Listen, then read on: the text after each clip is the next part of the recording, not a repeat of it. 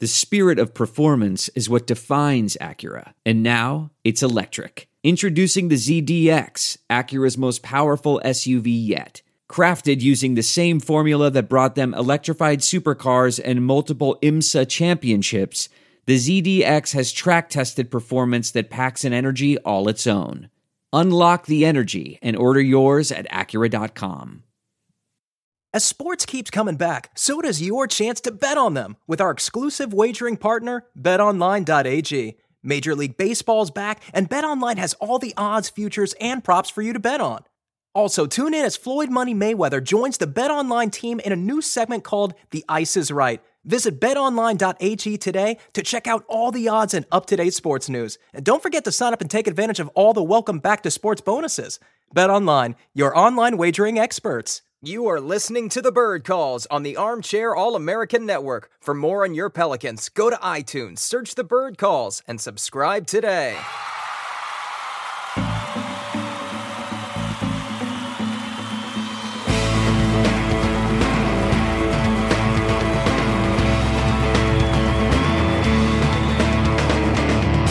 What's up, Pels fans? Welcome to another episode of the Bird Calls podcast. I'm your host and contributor to thebirdwrites.com and Bleacher Report, Preston Ellis.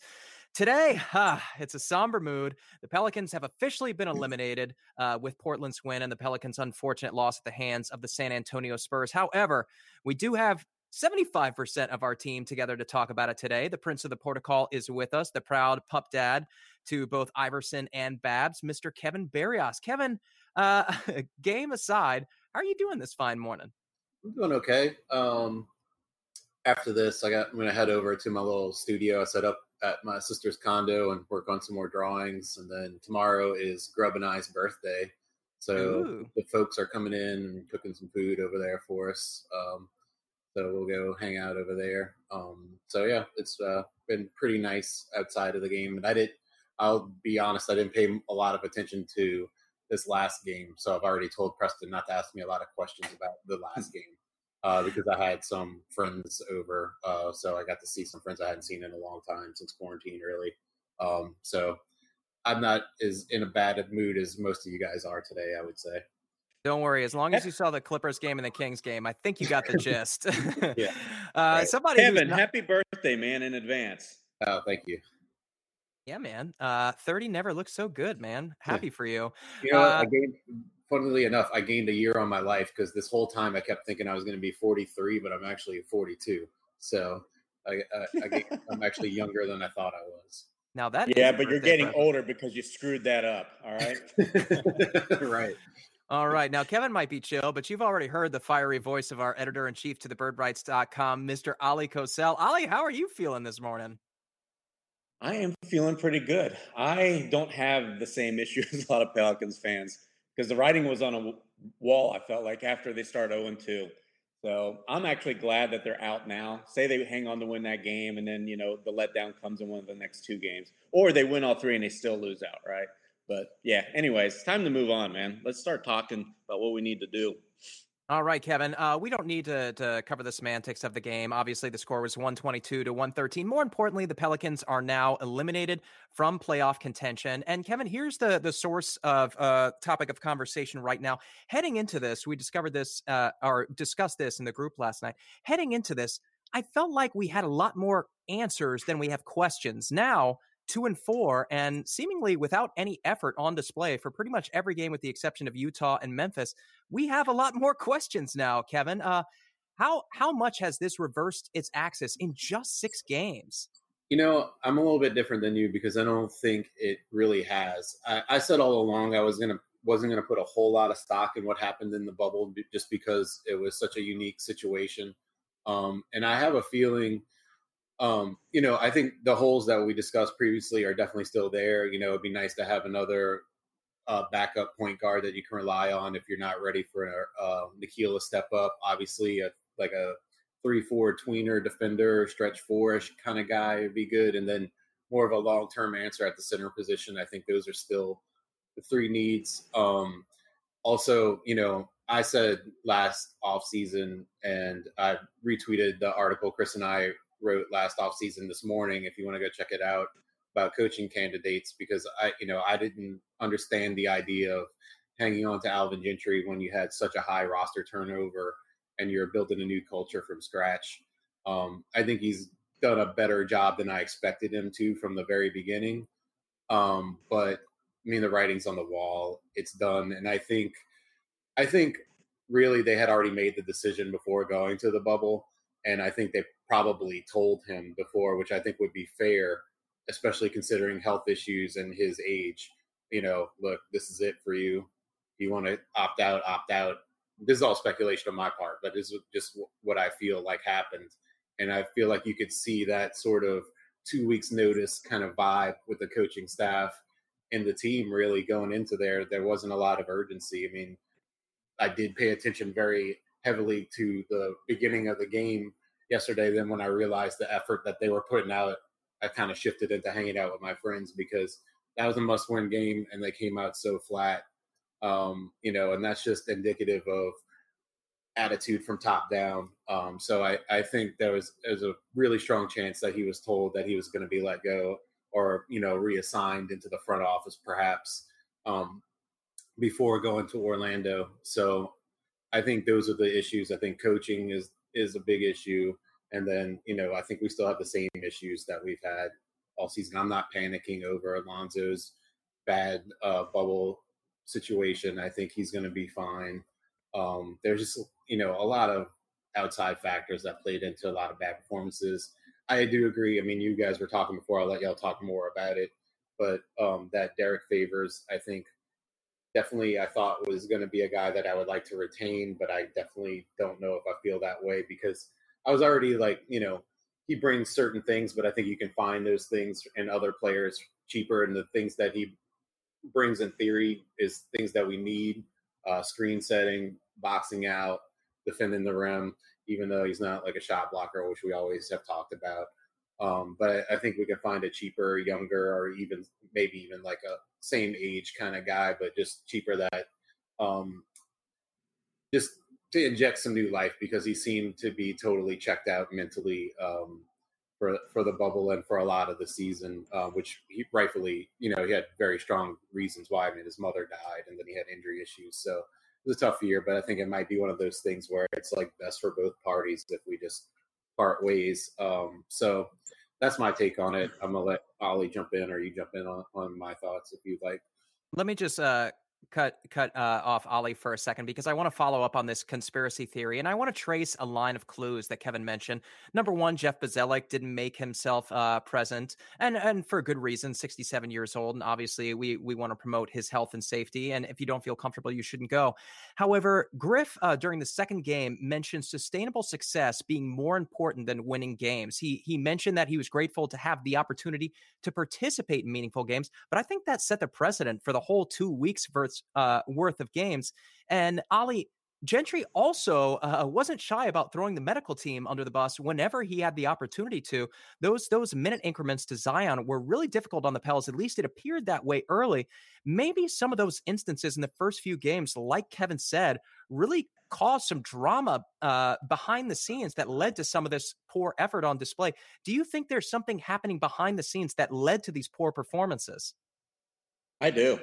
I mean, as I tweeted out last night, the Pelicans have showed this lack of effort consistently on a consistent basis all season, all during the regular season, even during that 13-game losing streak. I only remember just a few clunkers in there.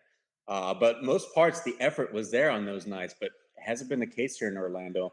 And really, since that Utah game, that loss in the opener, I mean, 3 of the last 5 games, they've really just been beyond sluggish, both mentally and physically. Now, I'm not talking about the kind of laziness, and I think this is important to differentiate, but we're not seeing the kind of laziness that we saw out of the teams, like, say, Anthony Davis right before the trade request, where it really raised our eyebrows, right? I remember a loss in Miami where the guys just did not show up. No, this was more like just the Pelicans know what was at stake, but all the sense of urgency wasn't there. Like, so they're starting games here in the bubble like they would a game in like November, October to me, where it's like they're coming out at 80, 85, 90%. That's where all the opponents were not, right? I mean, that's why they got smacked in the mouth. Teams got on fire from 3 early because that's how much more focus and intensity they brought, and that's what the Pelicans should have brought. They should have been at that 110% level, but they weren't. So what happened? Why didn't it happen? So I definitely think there's something behind that, but I do want to clear this up. I don't think there's anything involving like what Kevin said. He mentioned his speculation regarding Alvin already being told. He was like, "Oh, I don't believe that really for a minute." Also, I don't think that Alvin threw the medical staff so much under the bus with his comments as he was just upset of just having basically his hands tied behind his back, so he couldn't really comment on things, and he was just frustrated with it. Right, as a coach, you're right, Preston, in saying that he does not have, the full discretion of utilizing Zion as he wants. But at the same time, there's nothing he can say or really do. So it's just more frustration I heard than like throwing anybody on the bus, like the medical staff. So I just think in general, you've just got to be careful in how we evaluate this because it was such disappointment, right? Everybody had these hopes. But again, remember, think back to what Griffin said before everybody went to Orlando. And that was he was going to take all the results with a grain of salt because he knew just how, a 4-month break is going to affect things, the pandemic, the social injustice, whatever else the players had going on in their lives. So we don't know, but there probably was something there. Who knows as to what, but it affected the team. So it's harder to judge this team and therefore take too much out of it if suddenly you can't evaluate them properly. And that, of course, is if they're not giving their full effort, right? It's usually easier when the defense is just crappy or the offense, but the guys are giving it their all like they should. But that wasn't the case here. So it'll be interesting to see what transpires because we don't know, right? We're just guessing here. So I think that's just dangerous to do. And I don't want anybody jumping to conclusions. I know I'm talking and rambling, but there's a lot to say here. For instance, I'm seeing so many people jumping off the bridge already regarding Lonzo Ball. That's ridiculous. We saw 3+ months of really good play from him. He's 22 years old, growing. Before the season, he didn't have any kind of semblance of a jump shot. Look where he ended up, before the bubble. So I don't know. There's just a lot of things that everybody's got to take their time on, really reevaluate things properly instead of just jumping, like I said, to major conclusions. Ollie, let me just ask you this because you brought up a thing that I wanted to bring up and it slipped my mind is Griffin saying that there were going to be no evaluations really taken from the bubble. So wouldn't it be fair to say that if he's not taking evaluations on players from the bubble, that he's also not taking them on the coaching staff from the bubble?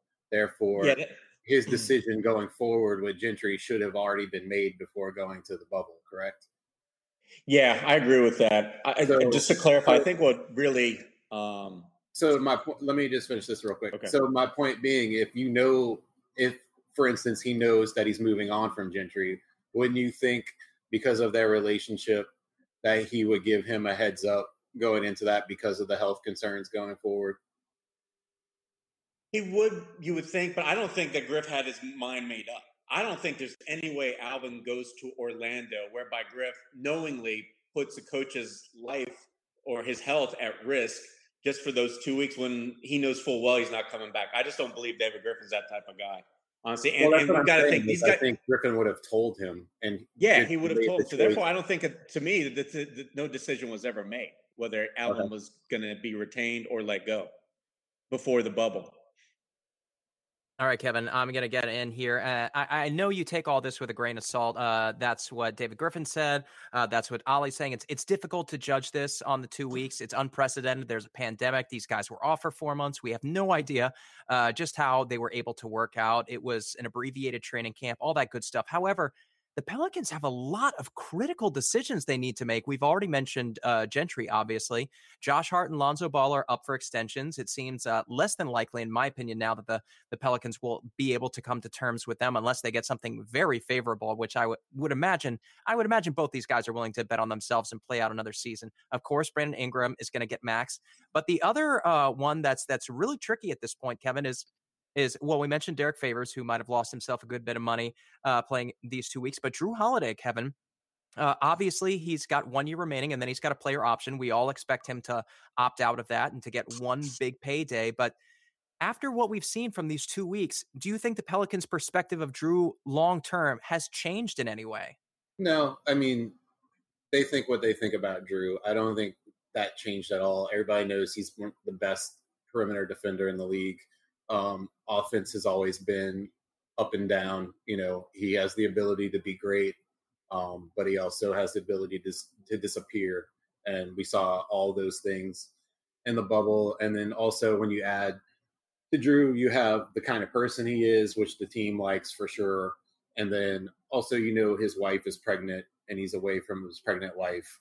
And you're not taking much from the bubble to begin with, but a guy that's away from his pregnant wife who's had health issues in the past is going to be more distracted than somebody who's not. So you're definitely not going to judge off performances from him, in the bubble when you're definitely saying you're not making evaluations in the bubble. So I definitely don't think any perspective on Drew has changed in the front office. Hasn't changed with me. That being said, I'm not sure what the answer is with Drew going forward.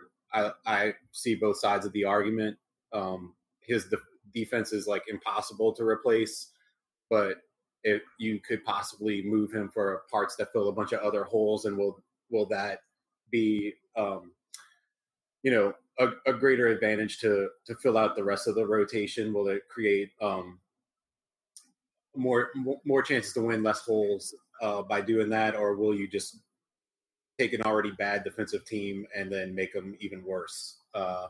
So I don't know what the answer is on that yet, but I think that that's something they're going to evaluate, and they're going to evaluate it just like they would have if this bubble never happened. I don't think they'll take anything from this performance as they said they would. All right, Preston, I just want to jump in here real quick. I want to clarify on those comments by Griffin that we're talking about not taking things or just taking them with a grain of salt from Griffin. I think that applies to, say, somebody having a bad shooting bubble performance. I think that applies to somebody having slower feet because they weren't in the condition that they should have been physically because of the layoff. But I don't think that also pertains to maybe certain things that were now made apparent to Griff or the front office, and that is like saying a lack of motivation or energy, seeing that somebody may be problematic in how they approach the game and get up for the game or lead by example. And so I think it's kind of a two-way street, right? Griffin didn't say not everything wouldn't be taken into consideration, but he just said with a grain of salt. So I like I said, I think it's certain things that you would expect maybe a layoff to like hurt performances or such aren't going to be obviously considered, and rightfully so. But there are certain things I think that should count, and I'm pretty sure that's how Griff will approach it. So I just wanted to make that clarification because I really think that's important to point out. I'd also say we played a lot of early afternoon games, and traditionally we've been terrible in early afternoon games throughout our history of this team. And like we were playing like 12:30 games, which we like never play. The 2:00 games every now and then you see us play, but and we're always come out flat in those. It's just, I don't know what that is. I don't know if that's coaching. I don't know if that's players or what, but we always seem to come out flat in early games no matter what. So that was a disadvantage for us going into this situation as well. Yeah, and real quick, I just want to touch on not every game that they – sorry, Press, I keep cutting you off.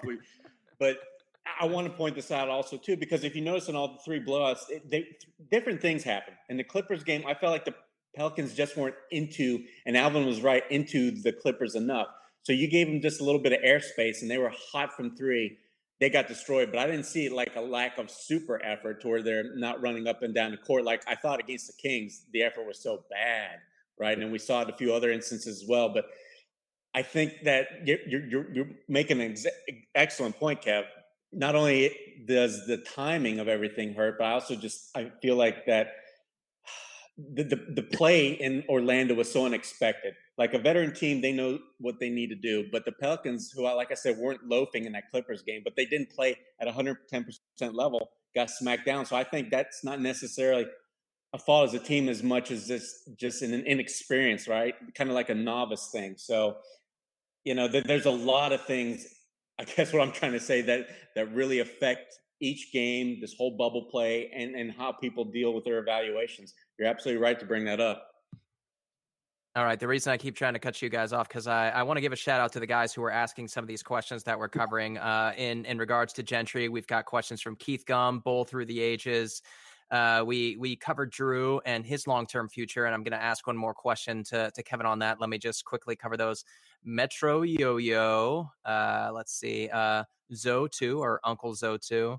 I know we had some other ones, but I'll cover those in a second. So, Kevin, this is going to be a tricky year, a tricky negotiation phase. I know you said these 8 games aren't necessarily going to predict the future or change it in any event, but the Pelicans do have to make a decision. You don't think they can go into next season with him essentially being a lame duck because the Pelicans can essentially lose him next summer for nothing. If the Pelicans aren't able to lock him up, I think free agency starts around October 19th. Do you think they have to trade him? Who's the him? I'm sorry, I missed that. Sorry, part. Drew Holiday. I don't know. Like I said, I don't think you just trade him to trade him. I think if somebody comes to you with a good deal, or if you have something in mind with like, you know, all right, this is how I want to replace this guy, and you see if that's available and you're satisfied with that deal, then you make it.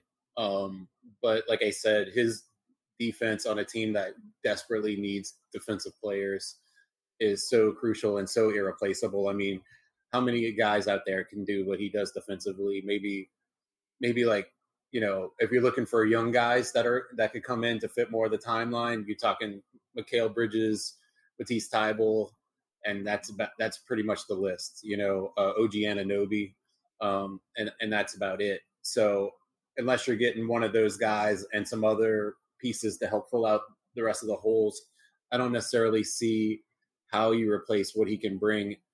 But part of the problem is, I think, is because Drew has that ability to be a great offensive player, that the team expects him to be that all the time or a lot of the time. And he just fails in that situation. So I think they got to start game planning somewhat differently to where they don't rely on his buckets and just rely on his defense and build around him that way.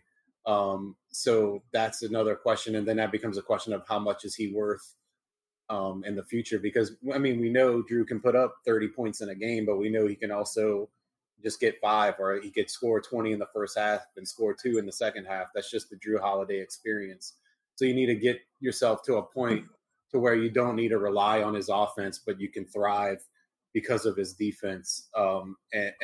So that's just the way they have to look at it. They either have to build in a way where they don't need him offensively, or trade to replace his defense and fill other holes. So I don't have the answer to that yet. I mean, I've looked at some ideas, but it's just hard to get value for a player like him back and what he brings to the city also, and his personality, and his charitable work. So it's a tough situation, and I'm glad I don't have to make that decision. And I see the pluses and minuses of both sides, you know, so I'm not going to be mad at whatever they do. It would be nice if they could find a way to keep him, just so we have that one guy that we've had for years to cheer for, but in a way that works for the team and not for a way that handicaps him. Okay, I'll hop in here. Ali, just in regards of what we saw defensively from the Pelicans, obviously they gave up a franchise record, 3-pointers, 25 to the Clippers, 49 first quarter points to the Kings, another record. And a lot of that came with Brandon Ingram and Zion on the floor, missing assignments, failing to communicate, missing rotations. And it wasn't just them, it was all of them. But obviously, we've seen what they can do offensively, and we would love for them to be able to pair 4-5 in small ball lineups, possibly death lineups akin to the Golden State Warriors. From what you saw in these 8 games, does that change your long view perspective of the two of them paired in the front court, not at the 3-4? Obviously, we know they can fit there, but in terms of 4-5, do you think they'll be able to grow into those roles together? I don't think we know, or anybody knows, if that'll be the case, because Zion, you know, defensively looked just as bad as he did prior to the shutdown. And for him to play the 5, he's going to have to be able to not only play his position, defend his position well, and that includes, not only banging with centers, but all pick and rolls, any kind of help coverages, near the rim, weak side. So that's a ton of responsibility, right? Centers, good defensive centers are anchors of good defenses. Usually that's a given. And so Zion's got a lot of work to do, I think, to get to that position. Because, look, Draymond Green, he's a heck of a defender, right? Let's not forget what Draymond Green brings. And we saw none of that from Zion on that side of the ball this year. So I think that's the biggest question mark. Next, of course, is Ingram. Can he hold his own against fours, right? I mean, he is, I don't know if he'll ever gain the weight or strength that he needs in order to basically bang with guys out of position bigger than him. I think it may happen because he did seem to get a little bit bigger between, March and now. But, then again, I always feel like maybe three's his best position. But then he's also not fast enough to guard some of the threes in the league, right? All the perimeter players, these smaller guys. So that's a real interesting question. Let me ask a lot you of people say that Ingram and Zion kind of play the same position, which you kind of see at times because they're both best fitting at 4, depending on who the opponent is. So I don't know. But again, when are questions like not out there when it involves, a guy who just turned 20 and a 22-year-old, right? I mean, so I just think that the Pelicans still have time to figure all of that out. So in essence, you've got to basically plan to have all sorts of different positions of need. So you need to have a reliable center, but you also need to have a lot more reliable, smaller defenders too, to fit around Zion and Ingram, because let's face it, they're both subpar right now. And who knows if and when they'll become at least average or above average. So that's just too hard of a question right now, Preston, to say one way or the other. Let me ask you this. Yeah, go for it. Who do you think is more likely to develop in a way that they can fill that position, shifting Ingram to the 4 or Zion to the 5? I feel like Zion to the 5 seems more likely than playing Ingram to the 4. And I have a little bit of trouble with the idea of the fact that we finally have a small forward and then we're trying to move him to the 4. Like, I don't like that very much. And like, I get why you're doing that to try to play Zion at the 5, but we finally have that dynamic wing scorer that we've been thirsting Kevin, for. I completely agree. And so why do we need to move him to the 4? I'd rather just find another guy. It's because Alvin did it so much this year, right? Because he's got what's the strength of this team? It's a bunch of freaking combo guards. They have a ton of them that can play, that can score the ball. So I think that was a move that was made out of necessity, and therefore, planted in the heads of ideas. Hey, it's a small ball era. Ingram's 6'9". Why can't he be more like Durant, right? And play the 4 a lot of times. But the thing is Ingram's not really 6'9", is he? Once those measurements came out, the real measurements. Well, they say he's 6'7", but he's closer to 6'9", man. I've stood next to the guy. There's no way he's 6'7". But also, I just feel like it's easier for him to gain some sort of lateral burst and lateral quickness and just become a headier defender than to gain bulk and mass and size to be able to defend a 4 to begin with. Kevin, as a Laker, Brandon Ingram did a really good job guarding smalls, right? And I don't know what happened this year, but he lost either all that mobility or that desire to do that, to stay with the whoever his assignment was. But Lakers fans have pointed that out consistently to me over the year, and I've looked at some clips, and they're right. They're not lying. So I think that would be his best position, staying at the 3, but he's got to regain what he was once able to do. All right, I'm going to hop in here. I'm very quickly pulling up statistics on cleaning glass just to mention why you would want Brandon Ingram at the 4. I can't find Zion's minute totals. But anyway, according to Cleaning the Glass, in about 10% of his minutes, I'm guessing he played around 500 minutes on the season, the Pelicans were 12.2 points better than their competition when Zion played the 5. And why is that? Because they scored 12 points more per 100 possessions on the offensive side of the floor. They shot 5% better effective field goal percentage. So basically, they just couldn't be stopped on the offensive end. So if you put Zion in that position and you slide Ingram down to the 4, obviously they're going to give up a lot defensively. They gave up 4 points more on the defensive end. But what you're then given offensively makes you thereby unstoppable. Of course, we know that Zion did that against bench units, so it's to be taken with a grain of salt.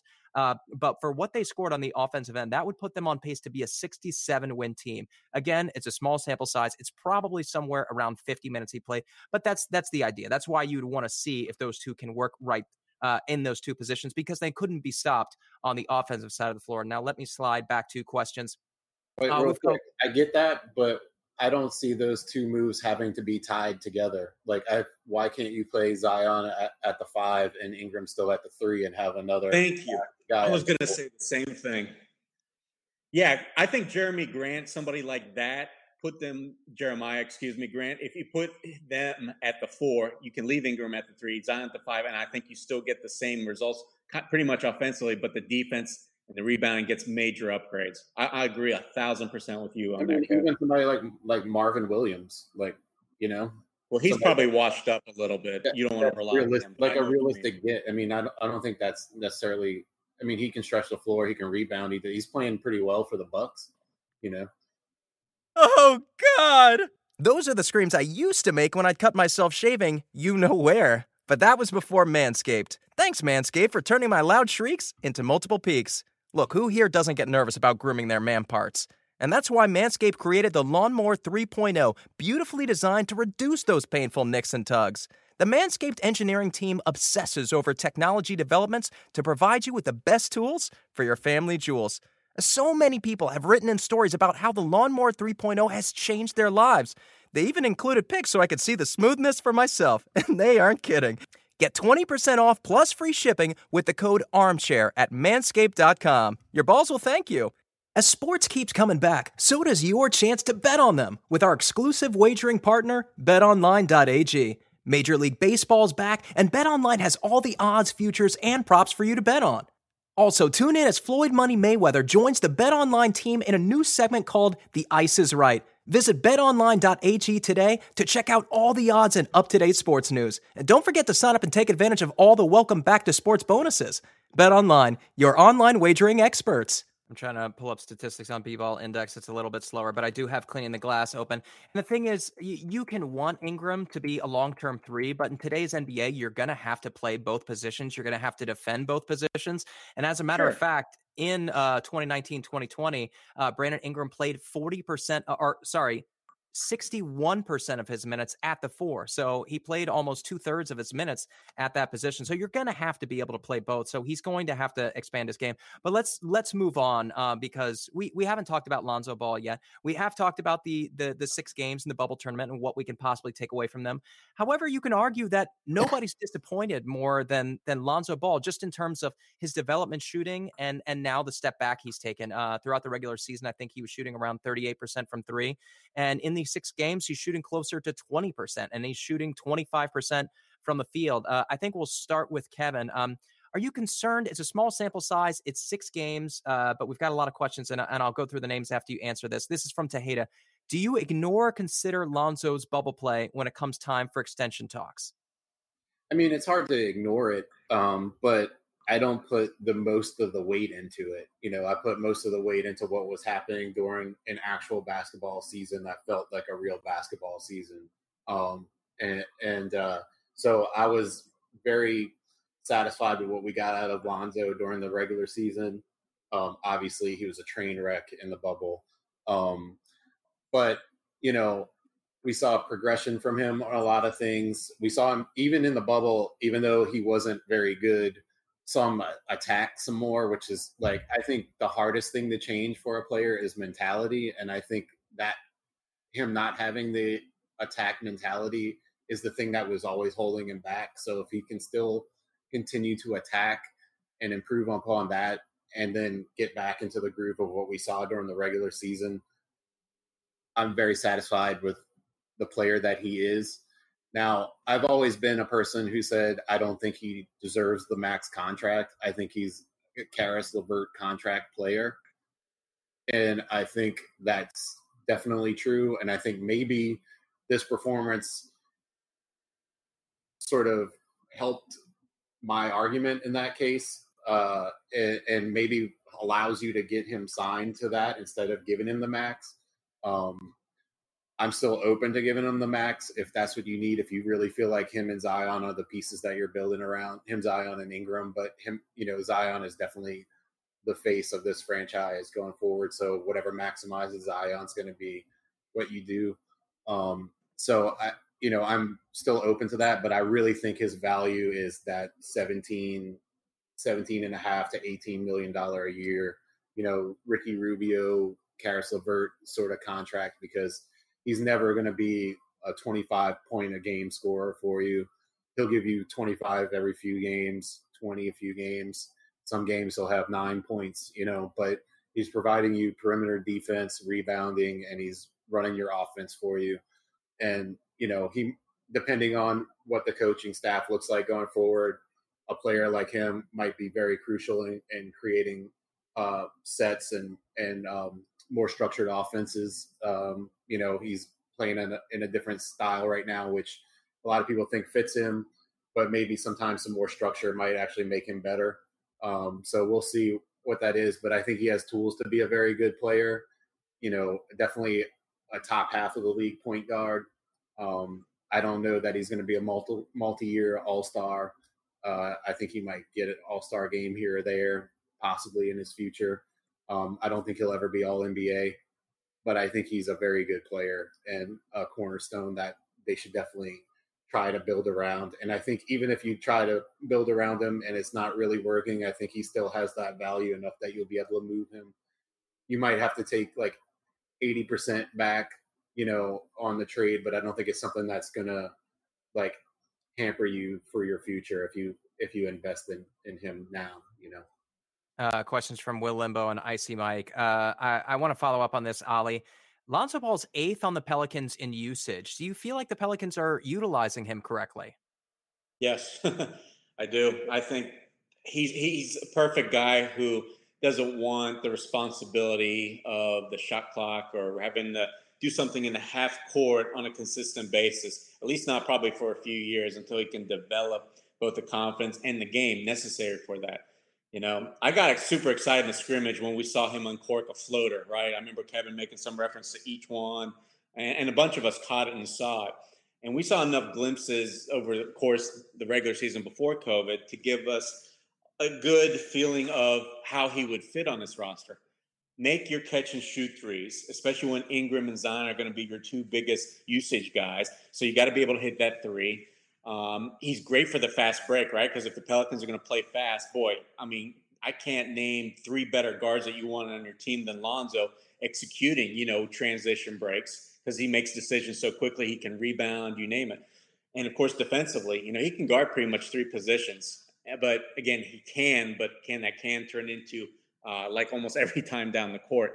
So we saw all the potential, I think, that makes him for a fabulous fit. So I automatically dismiss a lot of people out there that are saying they want him traded. Look, when you're coming out and basically saying that you hate him and his stands, then you're automatically disqualified from the conversation, right? I don't care what your 2 cents is if you're focusing on something stupid like that. But I had to drop that in there, by the way, because I was so frustrated by all the comments I was reading after the game, after I finished doing the recap on the angles and how people that I guess were hidden in the woodwork were coming out and hating on Lonzo again. Because we saw when they traded for him, they never gave him a chance. Same thing with Brandon Ingram. I hope you guys remember, a lot of people wanted Brandon Ingram coming off the bench. How ridiculous does that sound now? So in the spirit of development, you never do that. You never throw those type of limitations. But look, I think that Lonzo is going to be a great fit. But the bottom line is Griffin doesn't need to do an extension with him. Look, if you weren't going to do one with Brandon Ingram, who I thought showed kind of a lot right before his blood clot with the Lakers, and both parties were more than amiable about waiting, then why not do the same with Lonzo? So I'm fully expecting that they may broach the subject, but they're not going to get anywhere because, let's face it, Griffin's going to base it on, totality of stuff, and Lonzo's, resume isn't all that great, especially no max money near great. And for Lonzo, of course, you got to expect he's going to want the max, right? He thinks so highly of himself. And look, I loved his tweet yesterday, right? So for all the people complaining about he has no fire and all this and that, I'm sorry, but to put yourself out there on social media and say, I want you to remember this next year, I think that tells me that he's got at least enough on the insides to where he was disappointed in his play, and he knows that's not who he is. So I don't know. I'm way more pro Lonzo than I am, trying to find a replacement at point guard. Yeah. The guy, he, like you talk about in the fast break, that stat, he's the fastest player in the NBA to turn a rebound into points, and then also he makes passes that maybe 2 other people in the league can make, so he is a special player. So don't forget that, even though, even in his struggles in the bubble, we saw several passes that were just jaw dropping, so you see the potential that's there. All right. We've got a couple more questions. I think we covered Bradley Schneller. Thank you guys so much. 24 questions today, which is close to a high, if not a high. So I'm going to try to get to as many of them as I can. We're getting a lot in the same vein, and I'll go to Kevin because Kevin just got a brief point in there. Just in terms of the Pelicans needing a new voice, whether that be Alvin Gentry, whether that be, as Alt Timeline Hank says, a goon like a Rajon Rondo, Draymond Green. What's it going to take to turn around the effort to hold guys accountable in game and to get these guys on the same page that these 14-3 starts just aren't acceptable? Do you think they need a head coaching change to turn that around? Is it just player buy-in with the guys they already have? Or do you think they need that kind of presence in the locker room? Yeah, I think it's both. I think they really messed up in this past offseason and not bringing in a new staff to have build a new culture from the ground, because there was such high turnover in the roster. Like, continuity didn't matter, and I never really was sold on Alvin Gentry as a long-term guy who's going to get you to your ceiling. So I thought they really made a mistake there, and they could have brought in a whole new staff to install a culture with these young guys from the very beginning and identify one of these young guys as the leader and get him to become the vocal leader, because Drew's been here forever. We know he's not a vocal leader. There's the only real vocal guy on this team right now is JJ Redick, and your vocal leader can't be your sixth man. That's just not how it works. So I think you need more of a guy on the staff that takes more accountability and demands more accountability. I think we talked about this on the Pardon the Pain episode that Chris and I were on, where I felt like not having Bizdelic in the bubble was a problem, because he's the asshole of the staff. He's the guy that's going to choose somebody out and demand accountability. Jamel does that too. You have a bunch of nice guys on the staff otherwise. And then, player wise, you just have JJ. So we since Chris Paul left, we've had a void in on-court leadership. We've relied on bench veterans, and that just doesn't really work. So they definitely need to identify a guy that's going to be the voice of this team and groom him to be that guy. If he's on the roster right now, say it's Lonzo or Ingram or Zion, groom them to be the leader, or you go and get that guy to be whatever the fifth starting spot that you're replacing somebody in, whether that's at center or if you're moving Drew or if they decide that they're going to trade Lonzo for somebody else, you need to find who that guy is to be the guy that keeps everybody in line and demands accountability. Like Chris always says, we need an asshole in the locker room, and we just don't have that right now. And you do definitely need that. You can see it. You've always seen it since the Chris Paul era ended. Anthony Davis wasn't a leader. Drew Holiday's not. He's a leader, but in terms of his work ethic and stuff like that, he inspires people that way. But he's not the kind of guy that vocally is going to motivate or really get in somebody's ass for accountability and those kind of things. And we've seen that this team doesn't talk on the court. So we need somebody that creates that environment. And I felt like a coaching staff change, that would be one of the most important things, is a guy that really installs, on-court communication, especially on the defensive end. And that's something that we haven't had, and I can't even remember, So I think those are the two biggest needs, and they have to come from both things, the court and from the staff.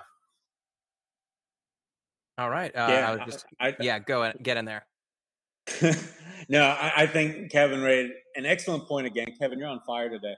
Yeah, during the AD days, the Pelicans, those young teams, Monty Williams was a hard ass. And I remember writing an article to where saying it wasn't even enough. If you guys remember, during the playoff run, 2014-15, Pelicans had a bad stretch. They were playing 500 ball, winning one, losing one. But they had a bad stretch on an East Coast trip where they lost in miserable fashion a couple of games to the 76ers and Knicks. And I remember going off on a team talking about how they need a type A personality. They need somebody to get pissed off and be angry about what's happening, because it's not enough that Monty Williams is that guy. Same analogy to what you're saying now. JJ Redick's not enough. You need to have as many of these people as you can, and hopefully you got one on the coaching staff, a couple in the locker room with the players, etc. And the Pelicans have nowhere near that. So that's one of the biggest reasons why I honestly am in favor of moving on from Alvin. I think this young roster needs a lot more discipline. Veteran coaches that prefer a lighter atmosphere, I think, do wonders, as we saw with the Golden State Warriors, for veteran squads. More mature players, ones who already understand the game and what's asked of them to bring to each game, right? Effort levels and stuff. This team doesn't have it, and they clearly showed that here in Orlando. So I feel like you need to go find a coach that has that kind of characteristic in his wheelhouse, whether it's a Jerry Stackhouse or Kenny Atkinson, David Fizdale. And not coincidentally, those are my top 3 choices in replacing Alvin should David Griffin choose on to move from him. But yeah, I think that accountability has been, kind of lacking with this team, right? You see it in the post-game conferences with Alvin not wanting to throw the young guys under the bus, and rightfully so, because that's the quickest way to lose a locker room that other coaches in this league have made, right? That's why John Calipari didn't last. Rick Pitino. Same thing happened with who was the coach of the Cavaliers this year? Whoever that was, he got fired. Right, he was the old Michigan college slugs. Coach. He said, "I said slugs, not thugs." Yeah, so you guys get my point. So yeah, I think if you're going to make a move, I think that's one of the major reasons, because Alvin does has his positives. I don't want people to overlook that. I think he's a great strategist. He can see what he has on his roster and how he can then utilize them, right? I mean, Mealy gets Zion, and suddenly Zion's leading the league in points in the paint. That's not a coincidence. Same thing with Lonzo, getting him a comfort system where he doesn't have to run the half court. You put the ball in Ingram and Holiday's hands and just make Lonzo a 3-point shooter. I saw a lot of positive development with the young guys, but again, there's certain things that Alvin didn't bring, and so this is the top of them, right? That's what I want to see. This team has to basically get mad, get angry, and be able to, when you get punched in the face, stand back up. Yeah, like I've always said, he is the Norv Turner of the NBA. He's an incredible mind, but it just doesn't have what it takes to be the lead guy. And I think, I was against his hiring, and he's done I liked him more in his tenure than I expected to. But the one moment that I really was like, okay, this guy will never take us to where we need to go because he doesn't have that leadership vibe, is he was hired by the Pelicans. He was still on the Golden State staff. They won the championship. He's in the locker room. Everybody's celebrating. He takes the microphone and he says, "Anthony Davis, this is going to be me and you back here next year." It's like, you went to battle with this team, this Golden State Warriors team, all year. You reached the highest goal possible, and you're taking that moment where you should be celebrating with the guys you battled with all year, and you're shifting it to yourself and what you're doing in the future. And I just felt like that was just, that told me everything I needed to know about what kind of leader he was going to be. Especially you are so harsh. Team, I mean, I think that's great marketing by Alvin. I think that was perfect. If you want to inspire a kid that you don't know who's a superstar in this league, you say something like that on TV. Damn the Warriors. You just won with them. Who cares? I'm on the opposite side with you on that one. All right, Ollie, we're going to follow this up. Pelicans Empire, David Feshke. We had a couple others who are basically just saying, what's the point of playing Zion, Brandon Ingram, and Drew Holiday the last 2 games? Do you turn it over to the kids now? Well, I think there's still plenty of reason you play Zion and BI, right? Right. They still need a lot more games and minutes together because they haven't had nearly enough. So I would play all them. But as far as the vets, you play Drew maybe, especially if you're thinking he's definitely going to be back next year for continuity purposes with the young guys, Ball, Ingram, and Zion. But the rest, for Favors, who's maybe question mark, and definitely like each one. And you don't need to see anything out of Redick, but you've got to be giving Hayes, Nikhil, even Frank. You've got to think that they're still trying to decide on whether to bring him back, and if so, at what price. Because Frank has acquitted himself well, I feel like, inside this bubble. So, but yeah, definitely go with the young guys, Preston. There's no doubt there. They don't need to play Frank. Yes, they shut up. Don't start this Fisher stuff. They need to drive him to the airport right now. Put him on a plane. Please. Man, these biases and narratives within our group, Preston. Don't you hate them? I know. I talked with Chris. Come on, man. Like, he's had 3 NBA off seasons with Fred Vincent. And he's still shooting 31% from three. He's shot under 40% from the floor. He doesn't have a handle. He can't pass. He makes. He's not a point guard. He makes he's one just pass every. Yeah, but he's undersized. He doesn't defend that great. Like I said, if you're putting him in, he's better than you think. He's not great, but he's not phony awful. Allen, as a defensive stopper, he's phony Allen. He's not. Did you see the intensity? Hey, seriously, Kevin, did you see his intensity the way he played with? It was so noticeably much higher out of a level than any of the starters for a lot of games. Sure. Don't you take that? Doesn't that count for anything? But also Jackson Hayes plays hard, but he doesn't know what he's doing. And like, you think Jackson Hayes plays that hard? I don't think he plays that hard. He's moving around. I mean, like, I just don't get Frank. I mean, he has great athleticism. He has no handle. He can't use that athleticism because he can't beat anybody off the dribble except for a Plumlee. Like what? And he can't shoot. And he's not a difference-making defender. Like, he's an okay defender, but he's not a difference-making defender that you can throw him out there and sacrifice. Not yet. And I just don't think – I mean, he's had 3 NBA off seasons, He's 22. The first year doesn't count. It really last year didn't either, right? All the surgeries and leg issues he's had, foot issues. This was his only completely healthy year. My thing is, at best, he's a 10th man in this league. And probably, yeah. And with all the picks you have coming in, all the young guys you have, why not just take a chance on another 10th man? Because you've seen what you got from him, and 10th man is his ceiling. So let him go and use that roster spot for another gamble. Because the reason why is because the Pelicans will have enough roster spots to fill. They're not going to have that much money to spend. No cap space. They got to rely on exceptions. They got a lot of picks. That's restarting from picks. Yeah, but they're restarting from the ground up, and at some point you're going to need continuity, and you've got to take away from Frank and what he did with Josh Hart and Melly off the bench a few times, and that has to factor in, I feel like, in your decision making. But overall, yeah, Kevin, I agree with a lot of what you're saying, because Frank has not proven to be, if he's going to be a spark plug, and he's going to be through scoring the ball, because that's what everybody thinks he should be able to do. But if he's not efficient, then yeah, I mean, it's a wash, right? You got to be able to shoot over 40% from the field, a lot higher than just like 32% from three. But I think there's other things you have to like about him. You can't ignore it. That's all. He's an incomplete player for sure, but he's also still young. So I don't know. I don't like these evaluations that are so one-sided with young guys that I'm seeing everywhere. So sorry if I'm coming off a little harsh, but I hate it. I just hate that. I'm glad we don't agree all the time. You don't want to be like, we don't want to have a company line. We want to have different voices. True. I'm totally out on Frank. No, totally. And I'm with Ollie here in that he just turned 22 years old. Kenrich Williams also minimal experience. And playing hard is a skill. I know it's not what you guys want to hear, but the second part of this is Kenrich Williams and Frank Jackson are going to be cheap. It's hard to get wings in this league that are as cheap as they are, especially young ones with any kind of upside. And you're right that the Pelicans do have as many as 3 second-round picks this year. But how many second-round picks do the Pelicans have on the roster that they've selected themselves? Like, what other than Frank Jackson? You've got Cheick Diallo, who was let go, I want to say 2 seasons ago. So not a high track record for second round picks with the Pelicans. Of course, we have high hopes for Didi, potentially as a 2-way prospect this year. But just in terms of second round prospects, it's a lot more missed than it is hit with that. With that being said, of course, you want to take most of ours too. Like we didn't even take a lot of second round picks in the Demps era.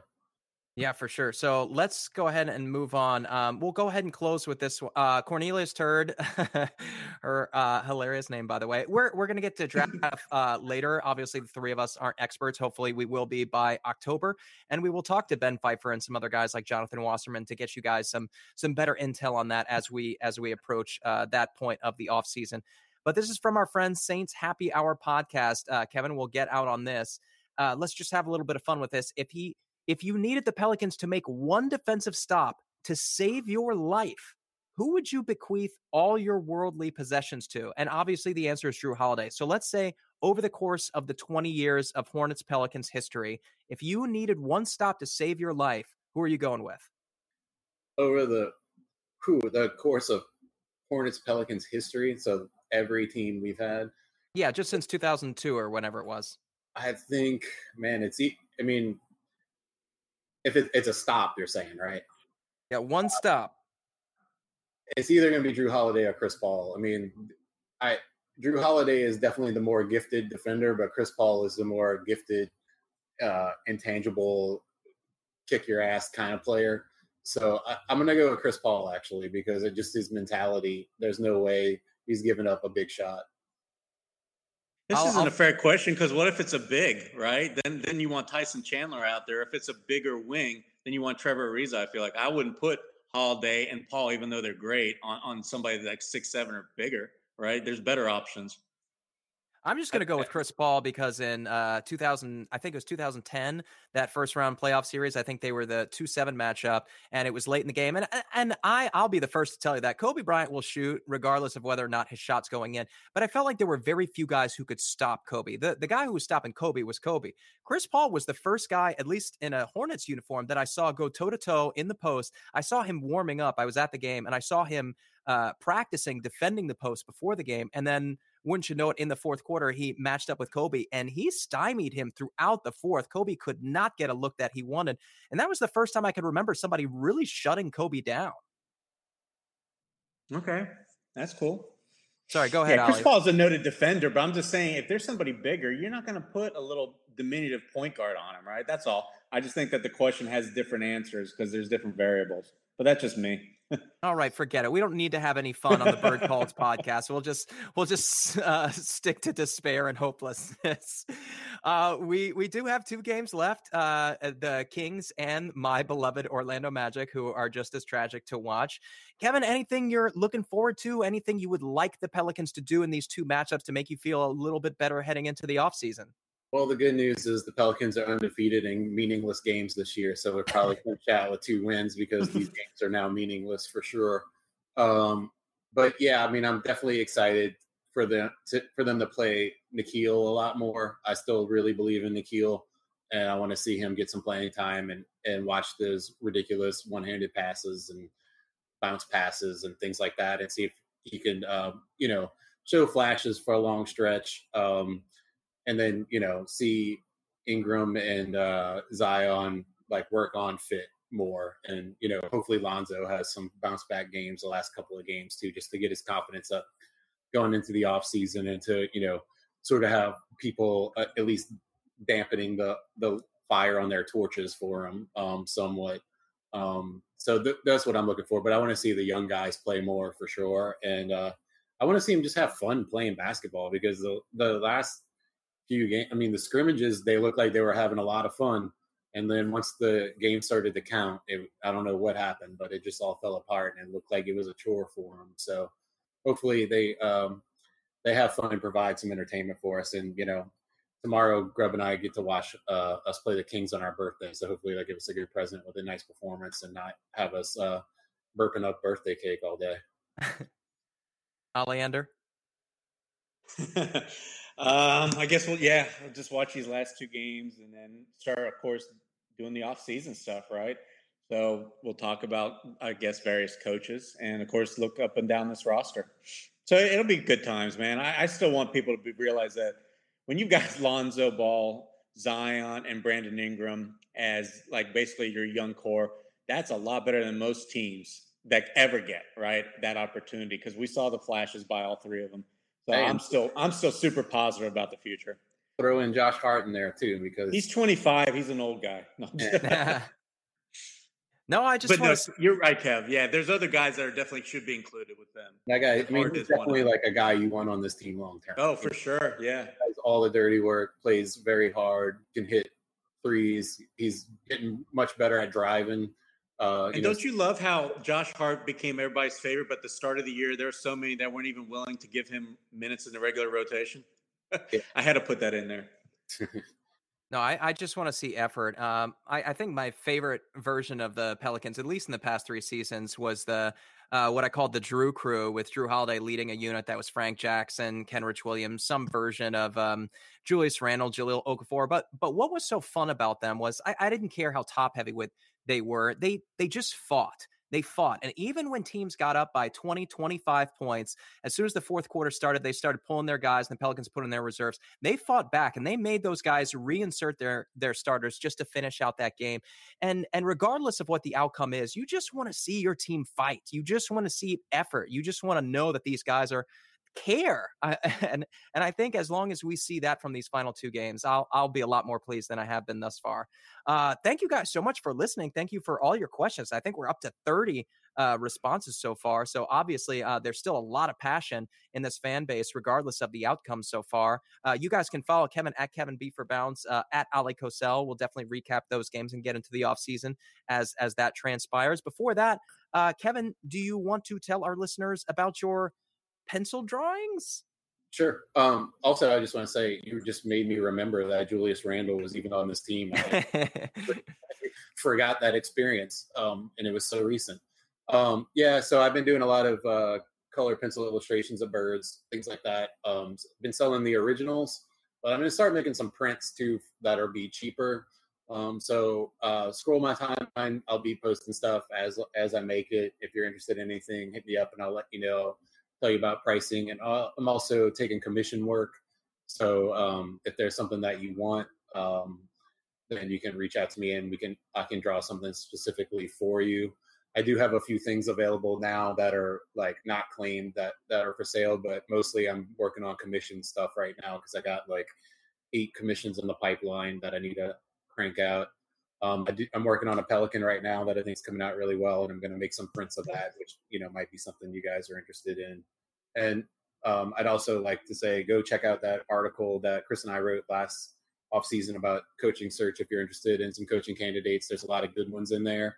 That was before Atkinson and Fizdale were available, and also Darvin Ham's not in there, and forgetting his name, the assistant from Toronto, who's a hot name right now. But there's a lot of good names in there with a lot of breakdown of what they could possibly bring to this team. So go check that out. I think it's a fun read too, because it's a different kind of take on the coaching search. And that's all I'm going to say. I'll pass it to Ollie. No, I've already had the baton. All right. Well, I've got 2 articles on Bleacher Report today. Every top 10 NBA free agent's biggest red flag and the 6 biggest surprises from NBA's Orlando bubble so far. On Wednesday, I'll have the worst disappointments. And tomorrow, I'll have the game preview for the Kings. I get the honor of that assignment. And of course, you guys can follow Preston, Preston, I just got to ask real quick, how much love did you give TJ Warren? Kevin's like one of his favorite players ever, I feel like.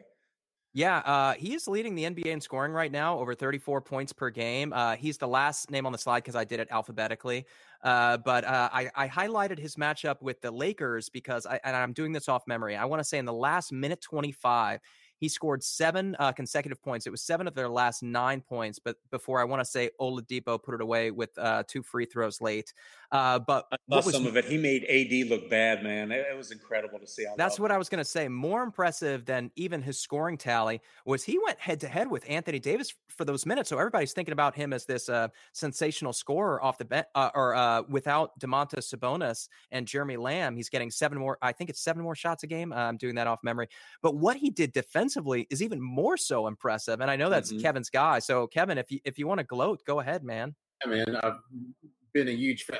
I wrote an article that involved us trading for him in the draft, and it got on the front page of Yahoo Sports. I've been very into him from the very beginning. I love his unorthodox stuff around the basket, his floaters, the way he finishes through contact, and then his last year in Phoenix, he really added that 3-point shot. And so I'm very happy to see him flourishing in the league and getting a lot of attention, because I thought he was one of the most gifted scorers coming into the league. And everybody's now talking about the trade that was just incredibly ridiculous from the Phoenix standpoint. But it was extremely frustrating for me because we needed a wing for so long, and they paid to get rid of him. We could have, with all the bevy of second round picks and whatever we had, we could have had that guy, and then you could have had, imagine, offensive juggernaut of TJ Warren, Brandon Ingram, and Zion Williamson being your front line for the next few years once they learn how to defend. And in terms of Yeah, go ahead. So I was gonna say, do you remember it was like what 3-4 years ago, and you were giving TJ Warren all the love? Do you remember what I used to say to you? What was that? Well, the reason why I didn't like him or wanted to see him end up on the Pelicans because he was a black hole. He wasn't coachable, and look where he is today. So think about all the people complaining about Brandon Ingram or whoever, whichever young guy in the Pelicans. Just look at TJ Warren, what he became. Like you look past all the things that a lot of other people, like myself included, were saying about him. That's why the Phoenix Suns basically ditched him for nothing, because he had a certain repertoire or, whatever, the way people consider him around the league. But like I said, look at him now, man. So don't write these, finalities with these young players now. That's all. Because yeah, Kevin, I remember you constantly bringing them up in all your trade articles that you used to love, and I wish you would still write them, man. Even though they were long, but they were fun because you had really good analysis, picking out all these guys who have now turned in. A lot of them have turned into something special or very good players on good teams. Yeah, no, I would also just say defensively, what I was going to say is like it's not really a shock that an undersized guy held Anthony Davis in check. I mean, we saw that so many times. Jared Dudley. Like that's his weakness is being guarded by a smaller guy. So like that wasn't that shocking to me, honestly. Right, you guys, thanks so much for listening. We really appreciate it. If you can do us one more favor, make sure to rate us on iTunes, share this, retweet it, take somebody else's phone, do the same on their phone, and also do so for Hard in the Paint with David Grubb, who is not with us today because he is hard at work recording other podcasts. For now, I know tough times, but we've got 2 games left, and then we've got a whole offseason to look forward to. And off-seasons can be exciting because with off-seasons come possibilities. So for now, you guys, thanks for listening. Let's dance. Let's go, Pels.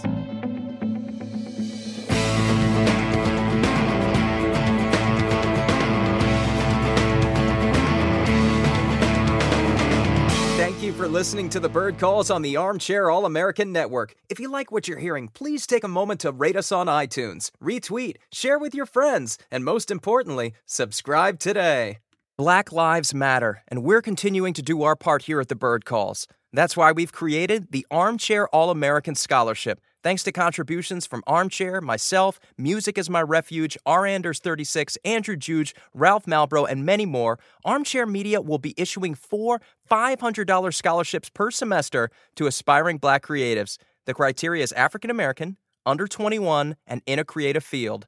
To apply, send something you've created, whether photography, art, music, anything, to scholarship@armchairallamericans.com. We can't wait to see your application.